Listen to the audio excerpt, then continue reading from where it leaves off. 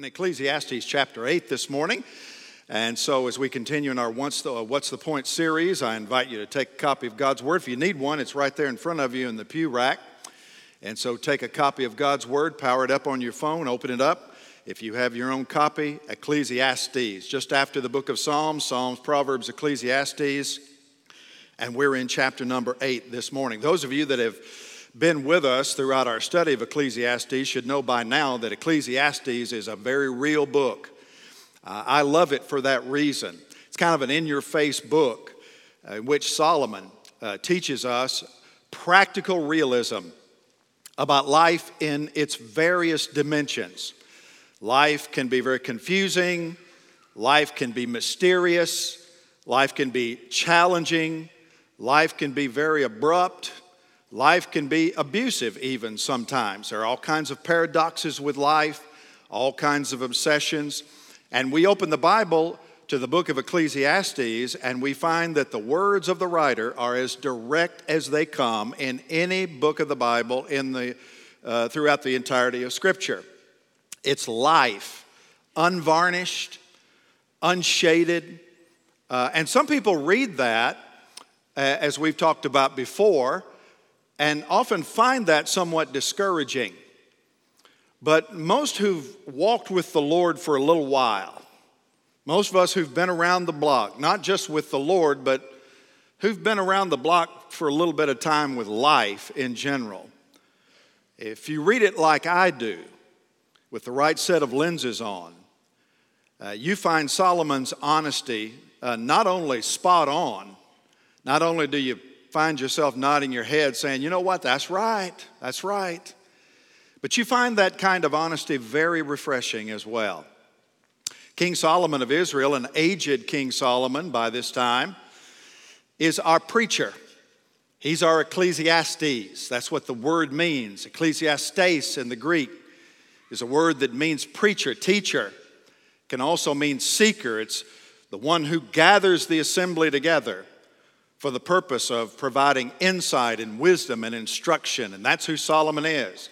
He's our Ecclesiastes. And he's leading us in what amounts to, frankly, a 12-chapter sermon. You think my 40-minute sermons are long. If I had to read Ecclesiastes start to finish, y'all would be here for a while. And so this book is basically a sermon. It's kind of a disjointed sermon. It's not always tightly knit together.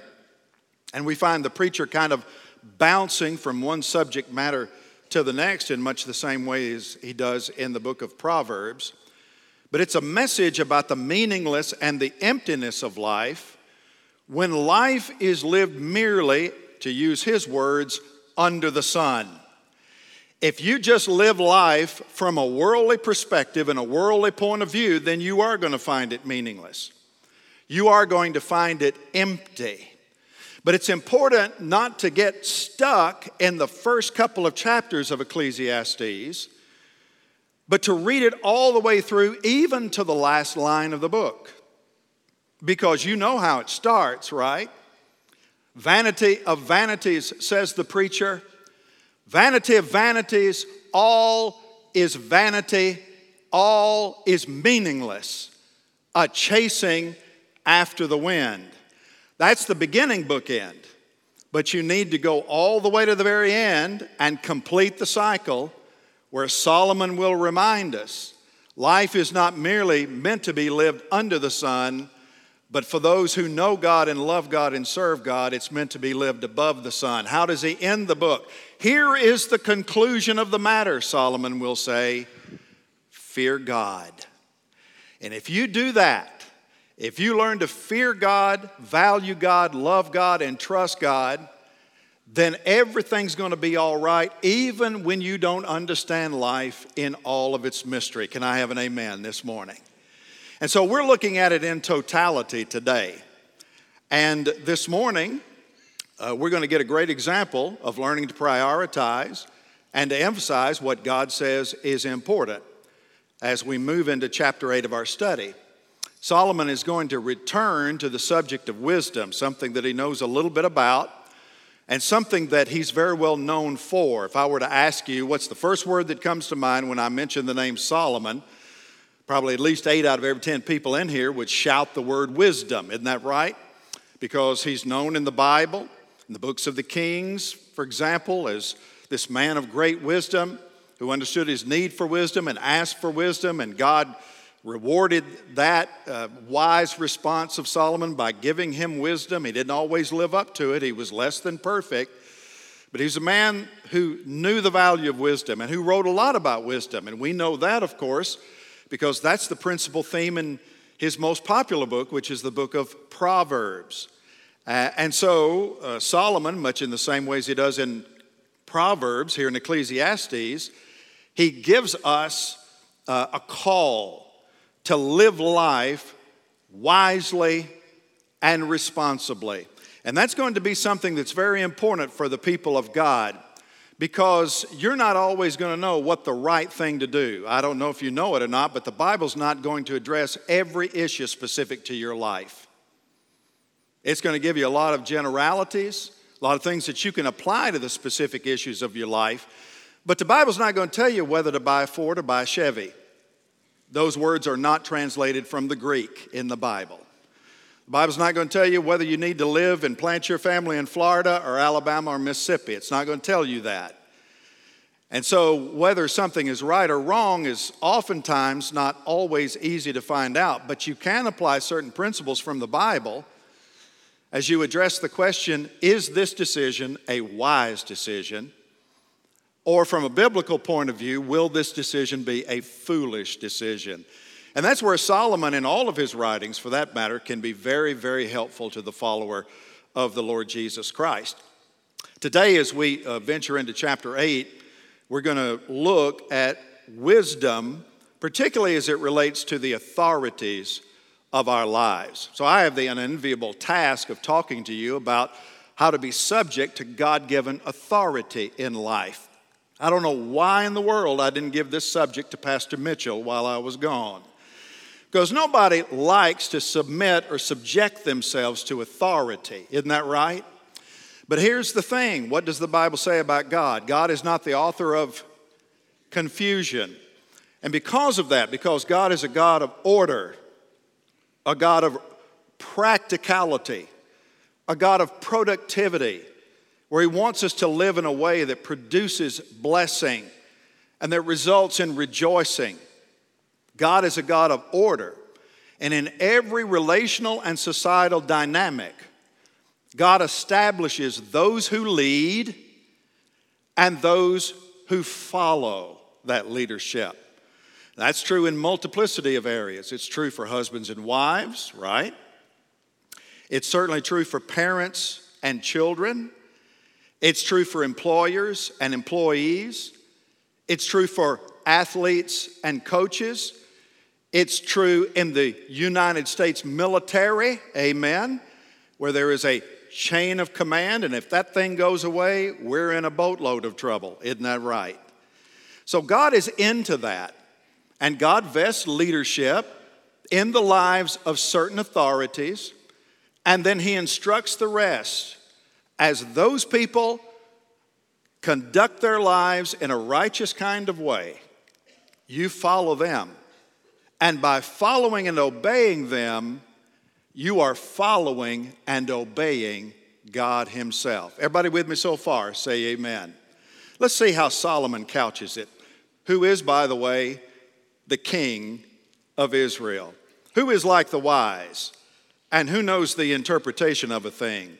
A man's wisdom makes his face shine, and the hardness of his face is changed. I say, keep the king's command because of God's oath to him. Be not hasty to go from his presence. Do not take your stand in an evil cause, for he does whatever he pleases. For the word of the king is supreme, and who may say to him, what are you doing? Whoever keeps a command will know no evil thing from the perspective of God. And the wise heart will know the proper time and the just way. For there is a time and a way for everything, although man's trouble lies heavy on him. For he does not know what is to be. For who can tell him how it will be. If that's not a statement about the times in which we live, I don't know what is. No man has power to retain the Spirit or power over the day of death. There is no discharge from war, nor will wickedness deliver those who are given to it. All this I observed while applying my heart to all that is done under the sun, when man had power over man to his hurt. Father, this morning we pray that you'll illumine our minds, our souls, and our spirits from the Word of God. We're incapable of properly understanding it, much less applying it, apart from the power of your Holy Spirit. So we yield to him today. We resist the devil and trust that by the power of the Spirit he'll flee from us. And we give the Spirit of God total control and authority in this place today. May the word of the living God be cast across the board and broadly, and may it find receptivity on good soil today, that God may be glorified through Christ our risen King, in whose name we pray. And all God's people said, amen. Solomon begins this passage, first of all, with a general statement about, one, the importance of wisdom. The importance of wisdom. This is something we'd expect from Solomon. It's a subject that he will return to frequently throughout the rest of Ecclesiastes. As you will see, virtually everything else that we have to say throughout this series will be somehow directly related to living life wisely as opposed to foolishly. And Solomon's known for that. That should come as no surprise to us. He's known for wisdom, especially in Proverbs, as we mentioned a moment ago. Notice what he says, for example, in Proverbs 8 and verse 11. Wisdom is better than jewels, and all that you may desire cannot compare with her. And here in Ecclesiastes 8, he asks the question along the same lines in the very first verse. Who is like the wise? And who knows the interpretation of a thing? And Solomon, of course, is speaking here about the rarity of the wise person. Wise people are not in abundance in the world today. Y'all know that. Present company excluded, of course.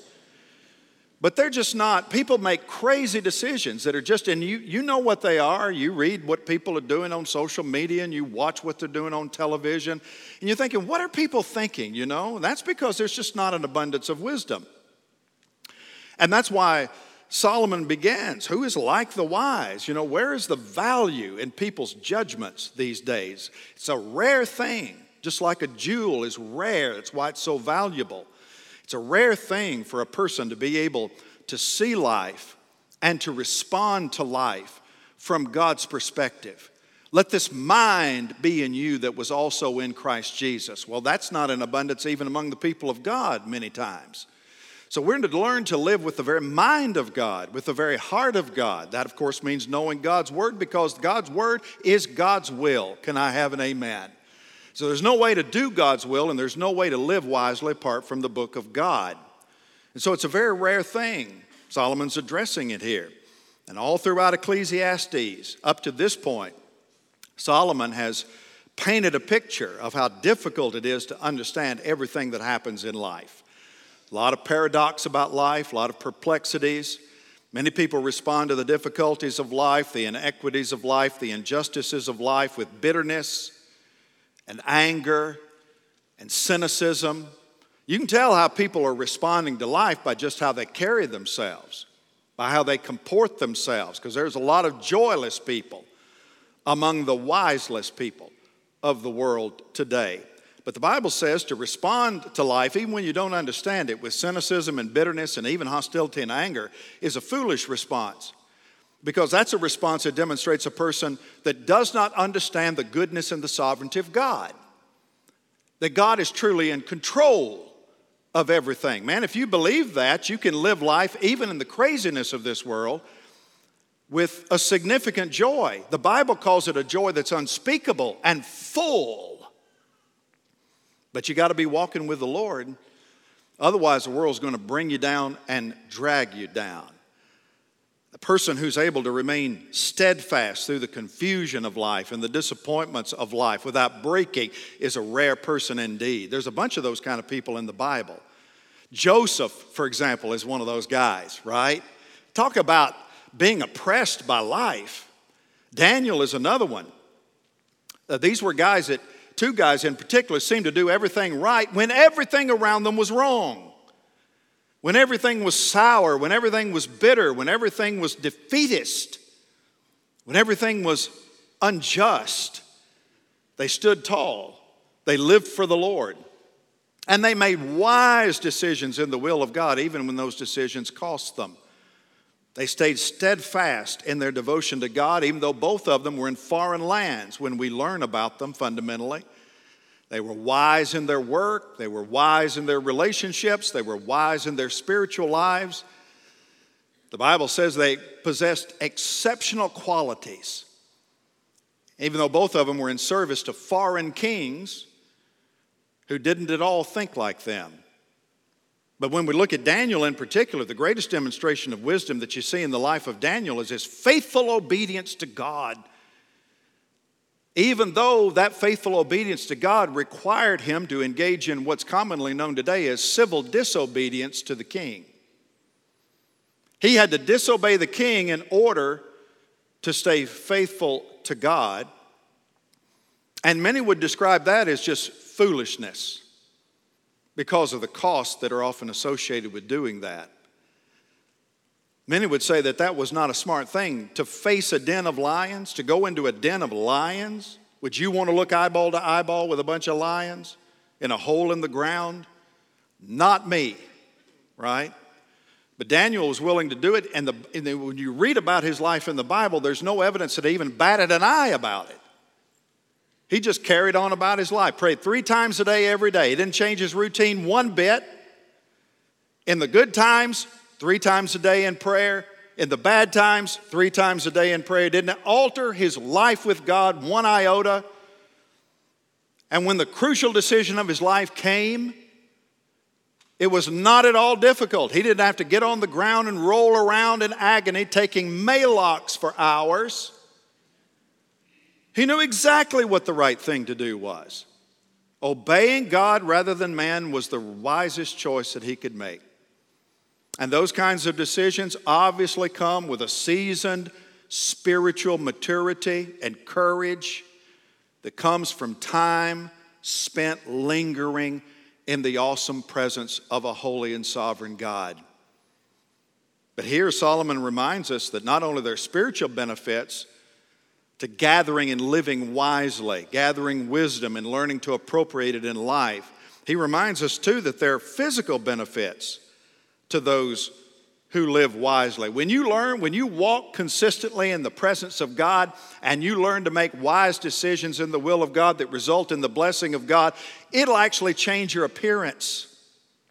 It'll make you good looking, the Bible says, as opposed to craggy and sour and dour. That's what he says here. Haven't you heard it said before? The presence of the Lord in a person's life, the joy of Jesus, the peace that passes understanding inevitably affects a person's countenance.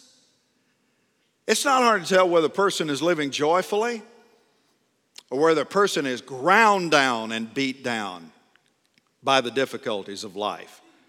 The Bible actually affirms that conventional wisdom. That's verse 1. A man's wisdom makes his face what? Say it out loud. Shine. And the hardness of his face is what? See, that's what God can do. I'm just telling you this morning, I still believe that our God is a transforming God. That my God can change my life. That he can change my attitude. That he can change my outlook.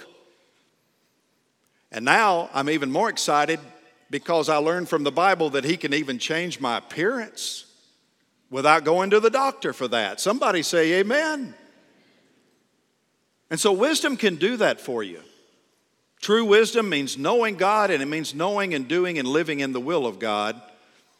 And when you do that, that brings a joy to life that changes everything. Your mannerisms, your expressions, the tone of your voice. Howard Hendricks, who was a professor at Dallas Theological Seminary for many years, said one time that he believed that the face of a typical Christian would make a great book cover for the book of Lamentations. And oftentimes that's true, and it ought not be that way. Grace is transformational. That's why we need it. That's why we're so desperate for it. Show me somebody that's sour, who walks around with a scowl on their face most of the time, never happy unless they're unhappy, and y'all know people like that. And I'll show you somebody that's not walking in the Spirit of God, not walking in the wisdom of God, not living in the Word of God. And that's why life is often joyless and barren and dry. So this is the importance of wisdom in the life of God's people. Now, the second dimension is an application of wisdom. And we want to take a few minutes because having made this general statement about the critical nature of wisdom, why it's important and what it can do for a person's life, Solomon now, as he does really through the rest of the book, he applies it in various kinds of ways. What can wisdom do for you? It's like the old UPS commercial. What can Brown do for you? Well, what can wisdom do for you? Well, it can do a lot of things.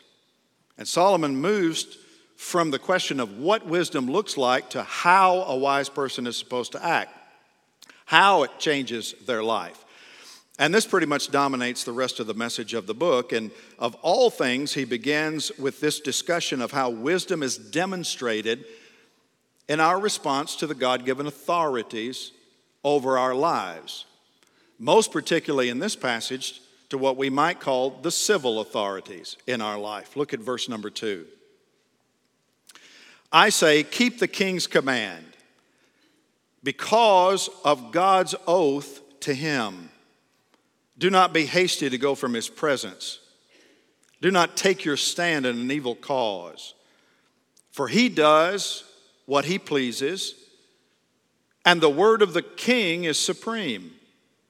Who may say to him, what are you doing? Now let's stop there for just a moment because I want you to first of all gather the general command, the general imperative of this passage. And it's right out of the gate. Keep the king's command. Now can I just say this morning, this ain't the most popular command in the Bible. Especially in a free country, in Western countries like ours. Because we don't live under a king. We don't live under an absolute ruler like they did most of the time in the biblical period, Old Testament and New. But this does represent an important principle that we do see regularly throughout the Bible, Old and New Testament. Namely, the general principle of submission to our civil authorities. Jesus, for example, affirmed that when in response to a question about paying taxes, said to the religious leaders who were asking him the question, one of the most famous statements out of Jesus' mouth, even though it's not always one of the popular statements, and it's this: render unto Caesar's the things which are Caesar's. Have you all heard this before? And render unto God the things that are God's. Now that's not at all what the rabbis wanted to hear Jesus say. Because they were taxed, I'm telling you, even if you pay a 25% tax rate in the United States, you got it good compared to what they had to pay. Because tax collectors were low down, money-grubbing cheats, men like Zacchaeus. There was a reason nobody liked Zacchaeus, even though he was a Jew. Because they could tack on surcharges onto the Roman tax rate ever how high they wanted to take it, and they just put it right in their pockets. And the religious authorities knew that. And so they wanted Jesus, this upstart rabbi who was giving all of this new and creative teaching that they'd never heard before, to apply some of that new and creative teaching to the civil powers of the day, and he didn't do it. Whose image is on that coin? Caesar's. Then give to Caesar's what belongs to Caesar, and give to God what belongs to God. They marveled, they were astonished at his teaching. You go on a few years and you come to Romans chapter 13 where the Apostle Paul gives this very famous instruction. Let every person be subject, there's that word, to the governing authorities. For there is no authority. Now notice Paul doesn't use the word king here like Solomon does. It's broader. For there is no authority except from God, and those that exist have been instituted by God. Therefore, whoever resists the authorities resists what God has appointed, and those who resist will incur judgment. So what's the principle here? It's what Martin Luther called political obedience, and it's incumbent on the life of the people of God, generally speaking. We are a culture within a culture as the church. The church is its own culture within a larger culture called the United States of America, or wherever a person might live that belongs to God. We're a society within a society. And as a culture within a culture, and as a society within a society, the Bible says we're to live politically obedient to the civil authorities because God's the one that put them there. They're servants of God. That's what Paul said. They are instituted by God, which means that as we follow them, generally speaking, we are following God by being obedient to His command. Why? Because God is not the author of confusion. And as often been said, even a bad government is better than no government at all. And so God institutes government because the alternative is absolute chaos. Everyone does what is right in their own eyes. Seems like we're not far from that even in the times in which we live now. And so God says, this is a way I'm establishing order to reward good and punish evil for as long as there is a world until Jesus comes again and transforms everything where there's no such thing as evil anymore. Come, Lord Jesus. But God says this is how we're going to do it. And He does that in every strata. We've already said that. He does it in the home, husbands and wives. Every woman's favorite verse, wives, submit yourselves unto your husbands in everything. Keep the bricks in your purses this morning. But that's what the Bible says. Why? Order, authority. In every relational dynamic, somebody's got to lead and others must follow. Otherwise, you cannot have order. Children, obey your parents in the Lord, for this is right. Just go home today and have one of your children say, you know what? I'm not going to follow your leadership anymore. That's antiquated. Let me give you an attitude adjustment upside your head, boy. You're not going to take that. No, order, authority. It's true in your workplace, and it's true as citizens in the United States of America. The Bible says, generally speaking, to rebel against the king is to rebel against a God-given authority. And to rebel against a God-given authority is to rebel against God. And that's why you want to be very careful. See, God is the judge. All those rulers are going to stand in the presence of God one day, whether they realize it or not. Some of them already have. Amen. And they realize how poor a steward they were at what was a God-given responsibility. But this is the oath of God. Keep the king's command because of God's oath to him. Did you see that? So God makes a promise to rulers.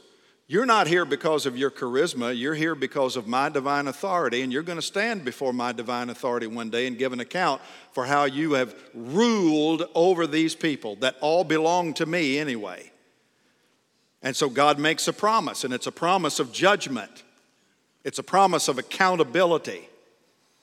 And so we're to leave the judgment to God fundamentally, because God is the one who has instituted the ruler in the position that he or she is in. Now, practically, what does that mean for us? That we ought to be law-abiding citizens. How about that? I mean, we ought to be law-abiding and not rabble-rousers. We ought to be obedient to the laws rather than rebel against them. Respectful of government rather than demeaning of it. And you know, in our country, it's much easier to do that than in the biblical period, because we're a nation of laws. We're not a nation of dictatorial tyranny like the biblical period people had to live under. So we ought to respect the rule of law, obey the law, pay our taxes, respond positively when we can, And you can't always, but generally when you can, respond positively to the leaders of our country. Certainly we ought to pray for them, whether we like them or not, agree with them or not. We ought to pray for their leadership, their wisdom, even when we don't agree with every single law. I don't agree with every single law. But if the sign says, and it's put there by the government, don't park here, I don't park there. When the sign says speed limit 55, well, that's another subject for another day. We know how that system works, right? I got a speeding ticket while I was on vacation, and it ticked me off. I've only gotten a handful of those in nearly 58 years. With the exception of one. And I know I got cops in the audience this morning. I love every one of them. But every speeding ticket I've ever gotten has been for driving in the 40s. Less than 50 miles an hour. Every one of them except for one. And that one was doing 69 on the highway, with people passing me the whole time. I'm not bitter about any of that.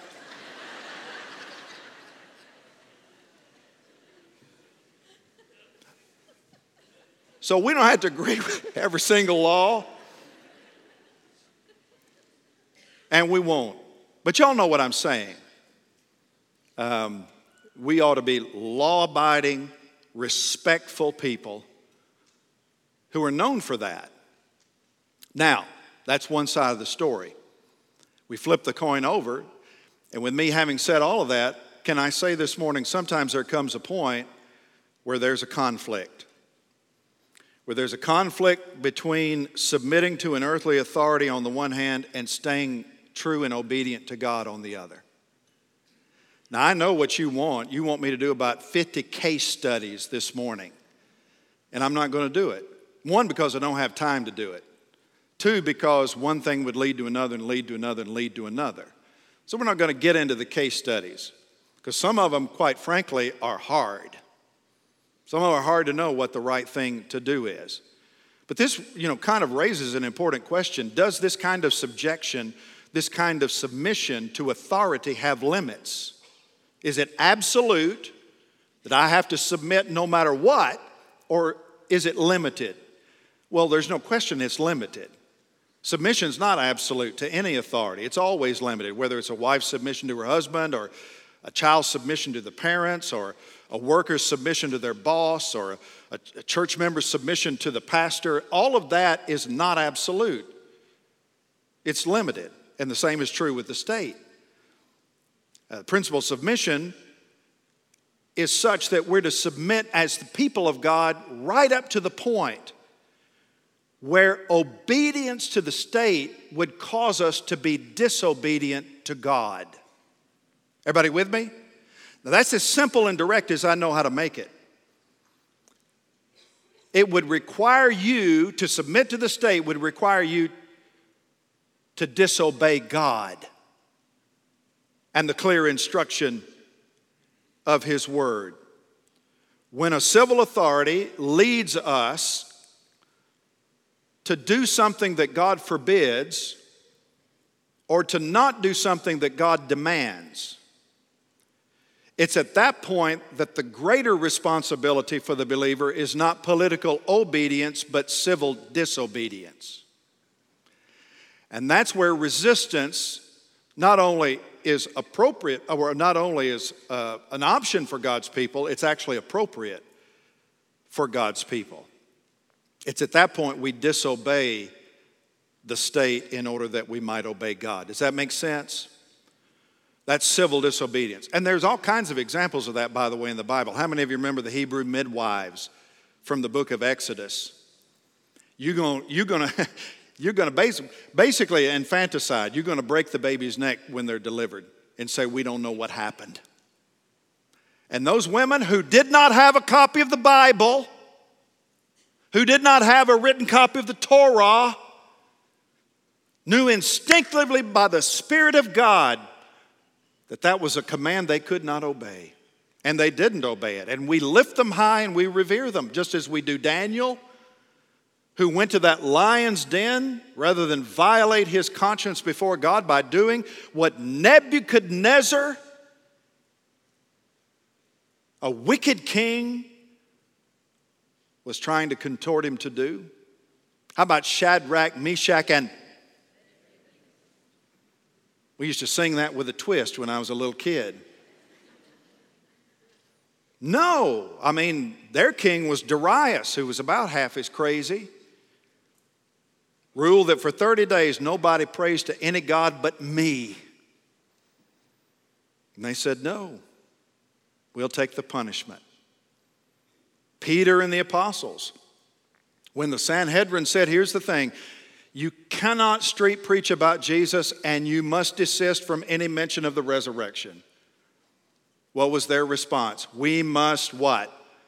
Obey God rather than man. So all of those are examples of civil disobedience, and each of them are right. There are limits to submission. Sometimes the honorable thing to do is to resist and to say, no, I will not. Most of the time under our system of government, and aren't we so blessed to live in a democracy? Amen. I mean, the early church, they didn't live under a democracy. They lived under Nero. And then men like Domitian and Caligula. These guys were crazy. And yet here you have the biblical writers inspired by the Spirit telling these early church Christians who did not live in a constitutional democracy, obey those guys. Do what they tell you to do. Be model citizens. Because they'll recognize you for that generally. They didn't always. Sometimes they had to say no. When the Caesar demanded, when you go down to the temple that bears my image, there's a fire burning there, and you take a pinch of incense and you toss it in there, and you say, as you put it in there, Caesar Kurios, Caesar is Lord. You and I will get along just fine. And many, if not most, wouldn't do it. They paid a price. Many of them lost their lives because of it, but they wouldn't do it. Because to do that would have caused them to disobey God in the process. You see, that's a beautiful example. Now, most of the time in our country, we get to obey God and man because most of the time there's not a tension there. And even when we disagree with a law, there are ways to mitigate against that where we live today. And isn't it wonderful to be a part of the United States of America? We can write letters to the editor. We can go to school board meetings. And boy, are people going to school board meetings. So I'm told. And if none of that works, we can go to the polls. And we can exercise our right to vote. Early church didn't have any of that. They were being told to do this living under Roman tyranny and still commanded to submit and honor the king. Solomon says here in verse 3, do not be what? Do not be hasty to go from the king's presence. Do not take your stand in an evil cause. Solomon was a king, so he kind of understood protocol. In the ancient world, you had an audience with a king. That could have been a life or death matter. And here's what you didn't want to do. You had an audience to the king. There was a way to approach the king. And then there was a way to move away from the king, and it wasn't this way. That would get you killed. You never turned your back to the king. There's a great scene in the miniseries John Adams when John Adams, after the Constitutional Convention of the United States, was appointed ambassador to Great Britain. And that was crazy because the King of England, George III, knew all about this guy called Adams. And here he is coming into my court. There's a great scene there where they have this awkward meeting for the first time face to face. And then Adams leaves just like this, bowing before the king. And the same was true all the way back to the age of Solomon. You don't disrespect the king. You don't rebuke the king's authority. And Solomon is saying when he says, don't be hasty. Don't be hasty in turning away from the king. In other words, think carefully about how you deal with authorities. There are times to disobey authorities, but you need not be hasty in that. You need to be prayerful, and you need to be biblical, and you need to think very carefully before choosing disobedience. That's the point here. But never forget that when you do, when that time comes, and sometime it might for all of us, it's never an excuse to be ugly. Can I say that again? Did y'all hear me? It's never an excuse to be ugly. It's never an excuse to be unchristlike. It's never an excuse to be unlawful. And the Lord knows it's never an excuse to be violent. There's a time to submit, and there is a time to resist. And whenever resistance is called for, the Bible would teach, take your stand righteously. Look like Jesus when you do it. Verse 3, do not take your stand in an evil cause. So whenever God's people are on the receiving end of injustice, it can be tempting to respond in a worldly kind of way, and many have for many years. And we need to resist that urge because it's never the right response. Those 3 Jewish men who went to Nebuchadnezzar's fiery furnace, Shadrach, Meshach, and Abednego, didn't try to organize a coup d'etat. They didn't plot to assassinate the king. They didn't even curse the king. They identified a law as oppressive. They said, no, we cannot do it. It would cause us to violate our conscience before God. And they just refused to obey it and stood ready to suffer the consequences for it. They didn't know it from Scripture. But that's a New Testament testimony to Paul's great admonition from the 12th chapter of Romans. Romans 12, 17, and 21. Let's read it together. It's on the screen. Everybody together.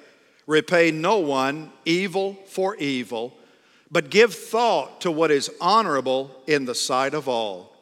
Do not be overcome by evil, but overcome evil with what?